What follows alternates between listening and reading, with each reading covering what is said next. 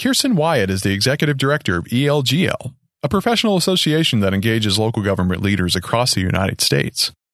She and her husband Kent co-founded ELGL near Portland, Oregon, to connect people in public service roles, and it's since grown into an organization with close to 1,000 members across 35 states.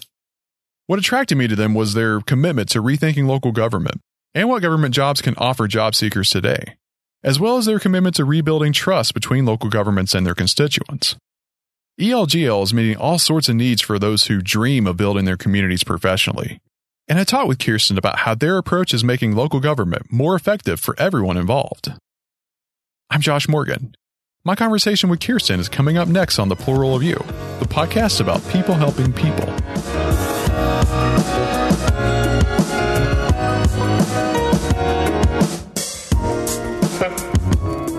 So, I've had this lingering but sort of lazy fear that a large percentage of Americans have soured on the concept of government in recent years. But I've learned some good news. I've mostly been worried for nothing. I found that American favor for government depends on what level of government we're talking about, be it federal, state, or local. Most of us probably know that trust in the U.S. federal government is at an all-time low. According to the Pew Research Center, fewer than 2 in 10 Americans reported in 2015 that they would trust the federal government to, quote-unquote, do what is right. That's pretty dismal. That's the lowest trust in the federal government has been since Pew started keeping track of it back in 1958.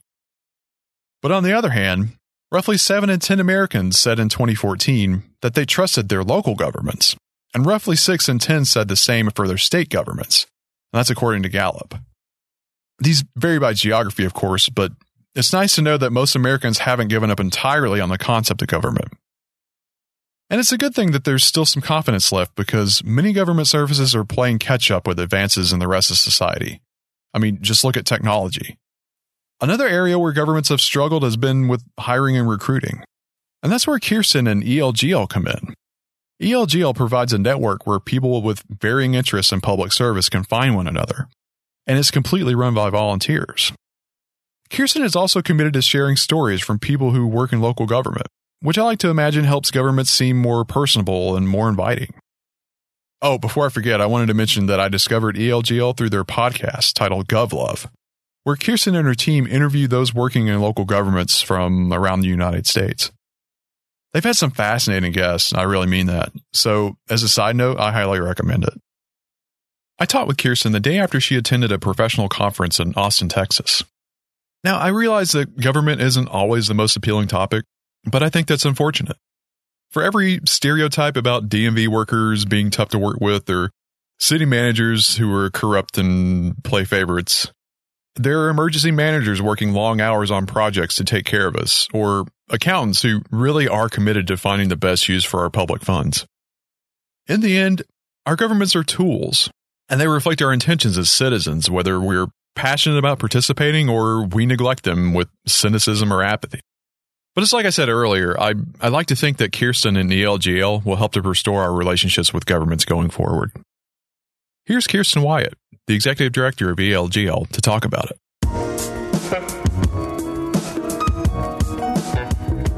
If you wouldn't mind, tell me a little bit about ELGL. What kind of work do you do? Sure.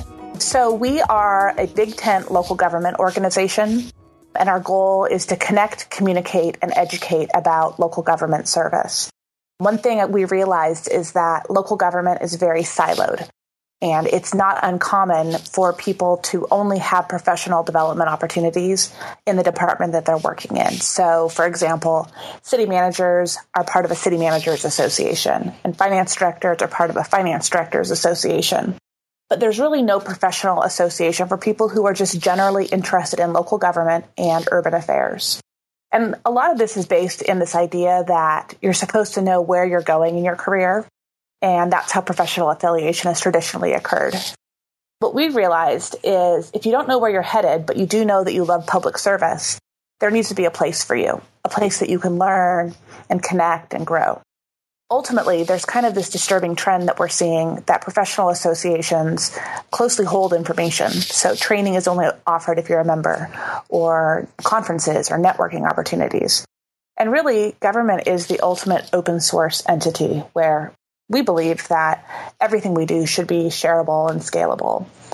Makes sense. And so we grew tired of seeing some of these existing associations guard information and protect these learning opportunities. And because there really weren't other associations that said, hey, if you just care deeply about how communities are built and maintained, my husband Kent and I started our own professional association, and that is ELGL. Nice. How long ago was that? So it's been about 6 years at this point, and it started just very organically, bringing together some people working in local government in the Portland metro area for lunch. And then from there, it got a little more formalized. We would bring in guest speakers, or we would have different people present on what they were working on. And really at that point, the goal was just to make sure that people knew each other across jurisdictions, because it seemed silly that if one city was working on a franchise agreement, for example, that they shouldn't know somebody in the neighboring city that they could call up and just say, hey, can you get me a copy of this so we can replicate it in our community? So it honestly was just all about, just trying to build better relationships. But again, kind of going back to that idea that there wasn't a home or a place for all of us who wanted to think and talk and learn about local government. We started to get people from outside the region saying, how can we get involved? So we really started to build out our social media platforms so we could take what we were learning and share it more broadly, regardless of where you worked. Before you founded ELGL with your husband, did you two have experience doing anything like this? Like, what was your background? Well, so we met in the MPA school at the University of North Carolina. Chapel Hill? In Chapel Hill. Mm-hmm. And at the time, we were both going back to MPA school to become city managers. We started dating when we were working on a extraterritorial sewer line extension project. That always brings people together. It really does. But we both always knew and just felt very deeply about public service. We both knew that we were going to have careers in public service. But the idea of kind of creating this startup professional association, wasn't on our radar. But what really prompted it was we had been living out in Virginia, and we made one of those bets where we said the first person to find a job in local government, we're going to move there. And so we moved out here to Oregon, and we didn't know a soul. And, really it puts you in a situation where you realize how important a network is when you're in a situation where you know no one. But we did have the benefit of having each other. And since we both work in the field, it was always very nice to be able to, come home and bounce ideas or questions off of somebody or share articles or share ideas. And so we kind of took that idea of having a network that we had in each other and said, we can't just do this. We need to make sure everybody has a resource like this. And, my husband always jokes, not everyone is lucky enough to marry a bureaucrat. So, so making sure that everybody had a chance to build out their own network. Mm-hmm. So what would you say makes you so passionate about encouraging workers, especially young workers, to get involved in local government? Like, what are some of the benefits over, say, business or academia, for example? The best thing about local government is making a real visible difference in communities. Before I worked in local government, I did work at the state government level, and I was kind of a spreadsheet jockey. Like, I was pushing numbers around. The numbers represented huge sums of money, but it wasn't tangible and it wasn't real. And at the local government level, the services that are provided are so critical to health and safety. Like, first and foremost, it's all about getting people clean water, toilets that flush, roads that are drivable, police officers who are ready, firefighters who respond. I mean, these are critical core services that make our communities livable, and it keeps us safe. And then on top of that, local governments are also doing things that really build community and make cities places that you want to live and work. Things like long-range planning, things like zoning, as dry as that can be to talk about, it's important as you think about what you want your community to look like. Providing transit, library, parks, recreation, all of those little extras that go into making a city a home. And those are all of the things that you get to work on every single day when you work for a city. And to me, there's no better feeling than knowing that you're going into work and the work you're doing is impacting all of those critical services. And ultimately, I think a lot of people say they go into public service to give back, but it's just so tangible at the local level. And so that's why I really am passionate about talking, especially to younger people, saying, if service is important to you, local government is an incredible way to do that. And I know some people do choose the nonprofit route, and for a lot of those same reasons, they love the direct service of it all. Mm-hmm. But it's also that diversity that you get at the local level. When you work in local government, you're dealing with cops and librarians. And I'll tell you, like, they couldn't be more different, but they're coworkers. Oh, that's true. Yeah. So it really is a nice way to just get to see this whole breadth of services that are so critical to all of us as a civilized society. It's interesting how so many of those services we as the public kind of take for granted until they're put right in front of us. And I imagine, like, people that are out looking for jobs in the labor market, they may feel the same way until someone comes to them like you and says, hey, maybe you should think about local government. And they're like, oh, okay. Maybe they wouldn't have thought of it otherwise. Right. And a big thing that I think local government needs to do better is to remind people of that and to tell those stories. In very large, especially at the county level, county government organizations, they're even hiring doctors and dentists, in their public health departments. In your public works department, you have engineers, you have mechanics. And the thing that I find incredible about local government is that if you have an aptitude and you still have this passion for service, like, local government is a career option for you. Obviously, there might be more, city planner jobs because there are more cities, but it doesn't mean that if you have a calling for engineering that you have to go and work for some firm. Like, you can go work for your local city and you can be the one that's designing those water mains or, figuring out how to get that sewage to run downhill. And those are things that make a huge, huge difference. And you get to have the benefit of going home at night and knowing that you did some direct service. Are you aware of anyone that maybe you've influenced that, they're doing really well today in their positions? Two come to mind. So as I had mentioned at the start, a huge thing that we try to do as a professional association is to give opportunities to everybody, regardless of where they are in their career. And that's always been important to us. There tends to be a hierarchy in some of these more traditional associations that you don't get kind of the plum writing assignments or committee assignments until you've kind of paid your dues. But for us, it's all about hard work and putting in the effort. And a really good example of that was a guy named Josh, and he was graduating from the University of Oregon, and he wasn't quite sure what he wanted to do, but he thought working for a city might be interesting. And so what we agreed to do for him is we set him up on a series of informational interviews. And we said, after you're done with each one, we want you to write about it.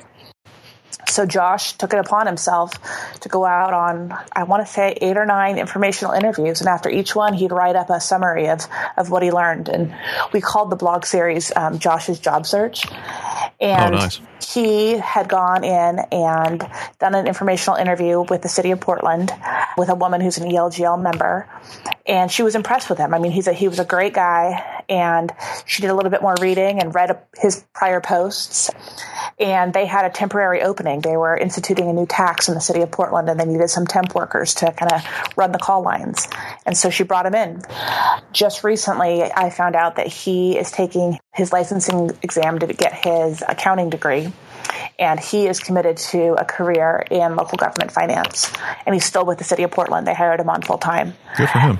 Yeah. And, to me, again, it goes back to this willingness to work hard and learn new things. And we never say no to anybody who wants to get involved with our group and, try to have that opportunity.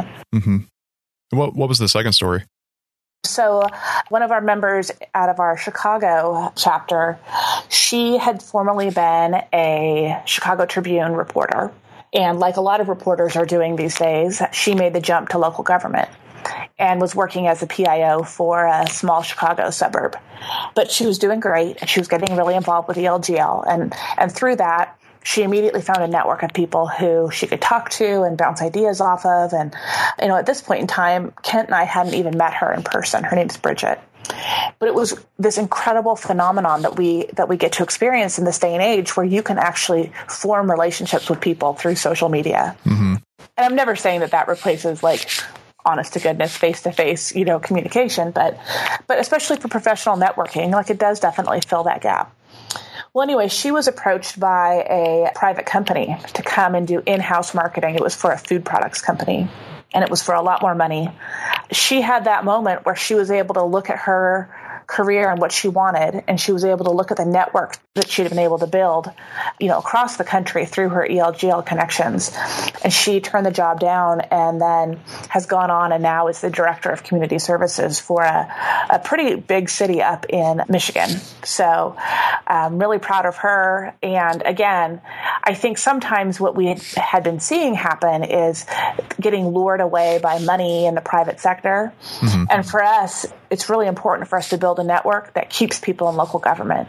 Because I think one thing we found is the more people you know, the bigger your network, the more secure your network, it's more likely that you're going to want to stay in the field because it can get tough. And if you have people to commiserate with or to share ideas with, you're going to stay. And that's what we need, is to keep talent in local government. Yeah, I was wondering, I noticed ELGL has several different branches across the country, and it sounds like having those branches kind of helps maintain that network that you just mentioned. How do you keep all that coordinated? So we use Slack, which I don't know if you're familiar with Slack, but it's an online messaging tool. And we just rely on a network of really hardworking, dedicated volunteers. When someone wants to get more involved, we kind of gauge that level of interest and say, we'll give you an opportunity and we'll make it fit for whatever you want right now. For some people, that's writing a monthly column. For others, it's heading up and organizing those regional chapters. And really, it just comes down to this group of people who are doing incredible things and have just shown a willingness to jump in and get the experience that you can get through a professional association. Some organizations, you have a job and that's the job that you do. But if you want to advance, you want to gain some skills that are outside of that job description.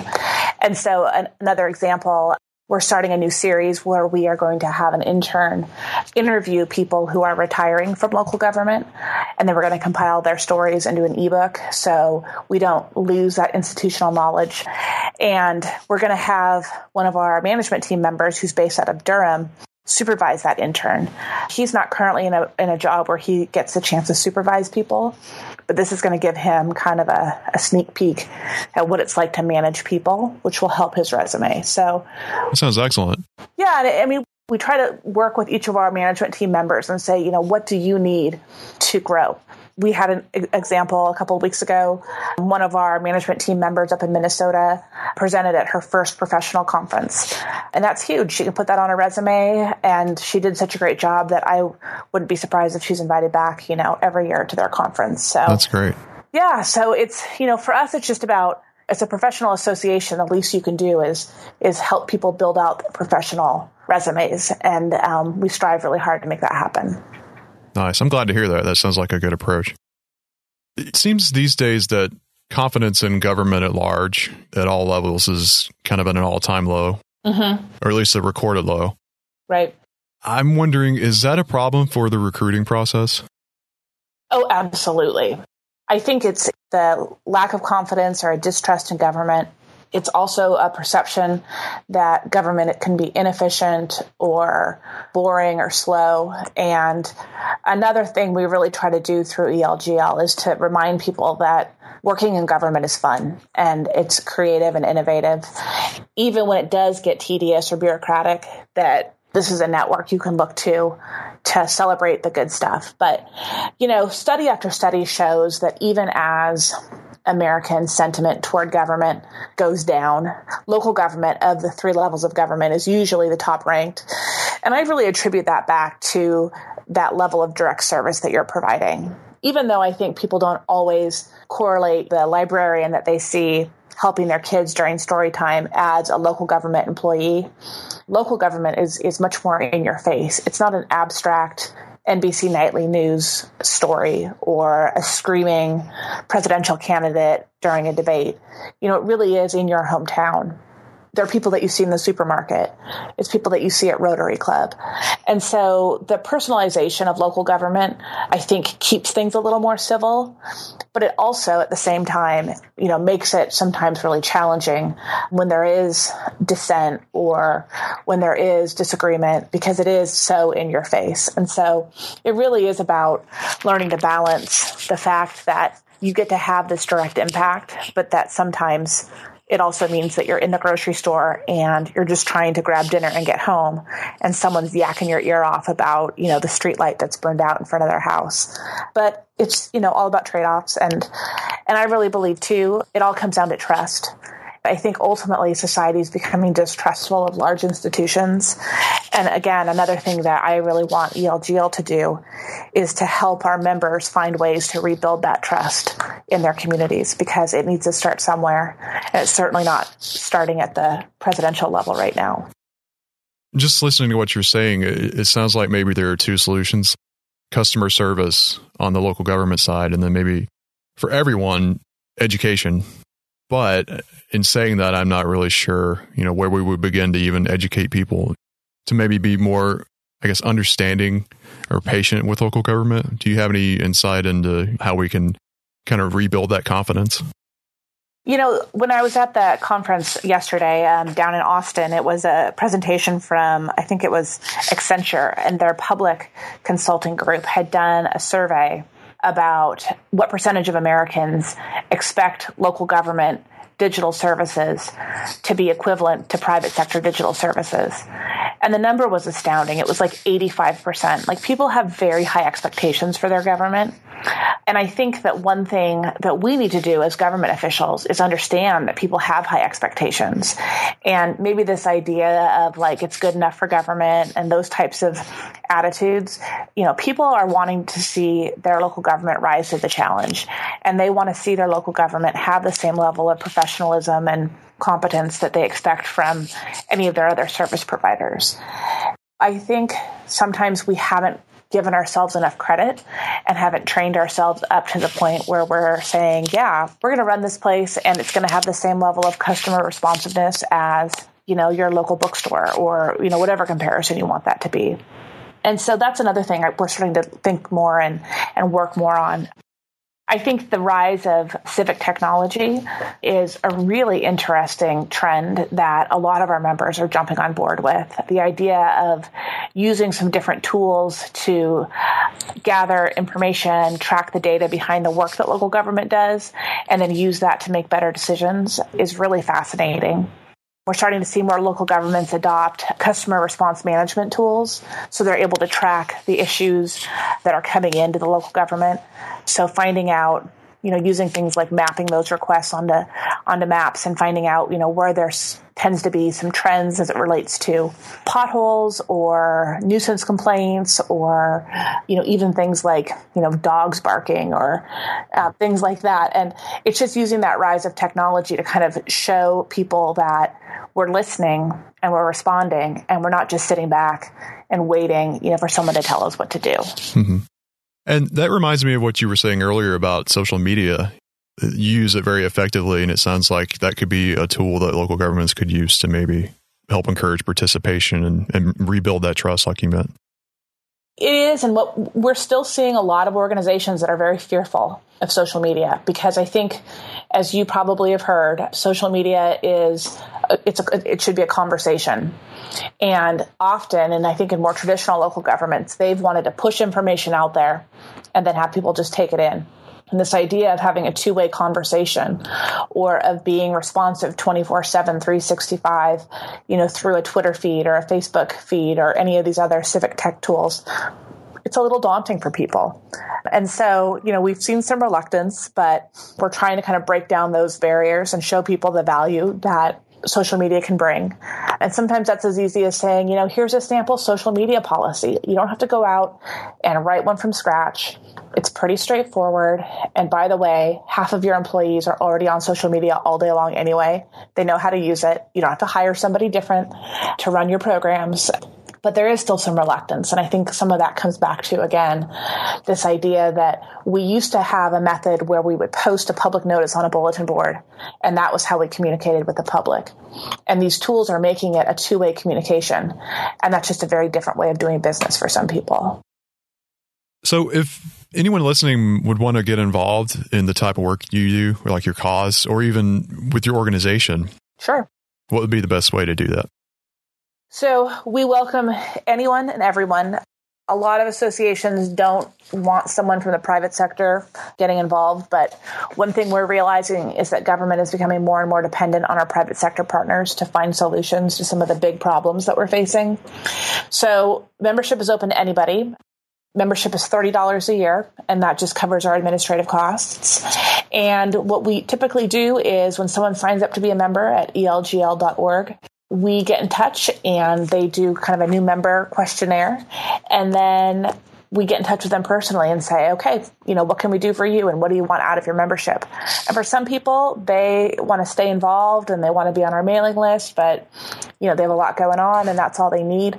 And for other people, they say, okay, you know what? I want to be on your conference planning committee, or I want to do some regular writing for you. And we just make those things happen.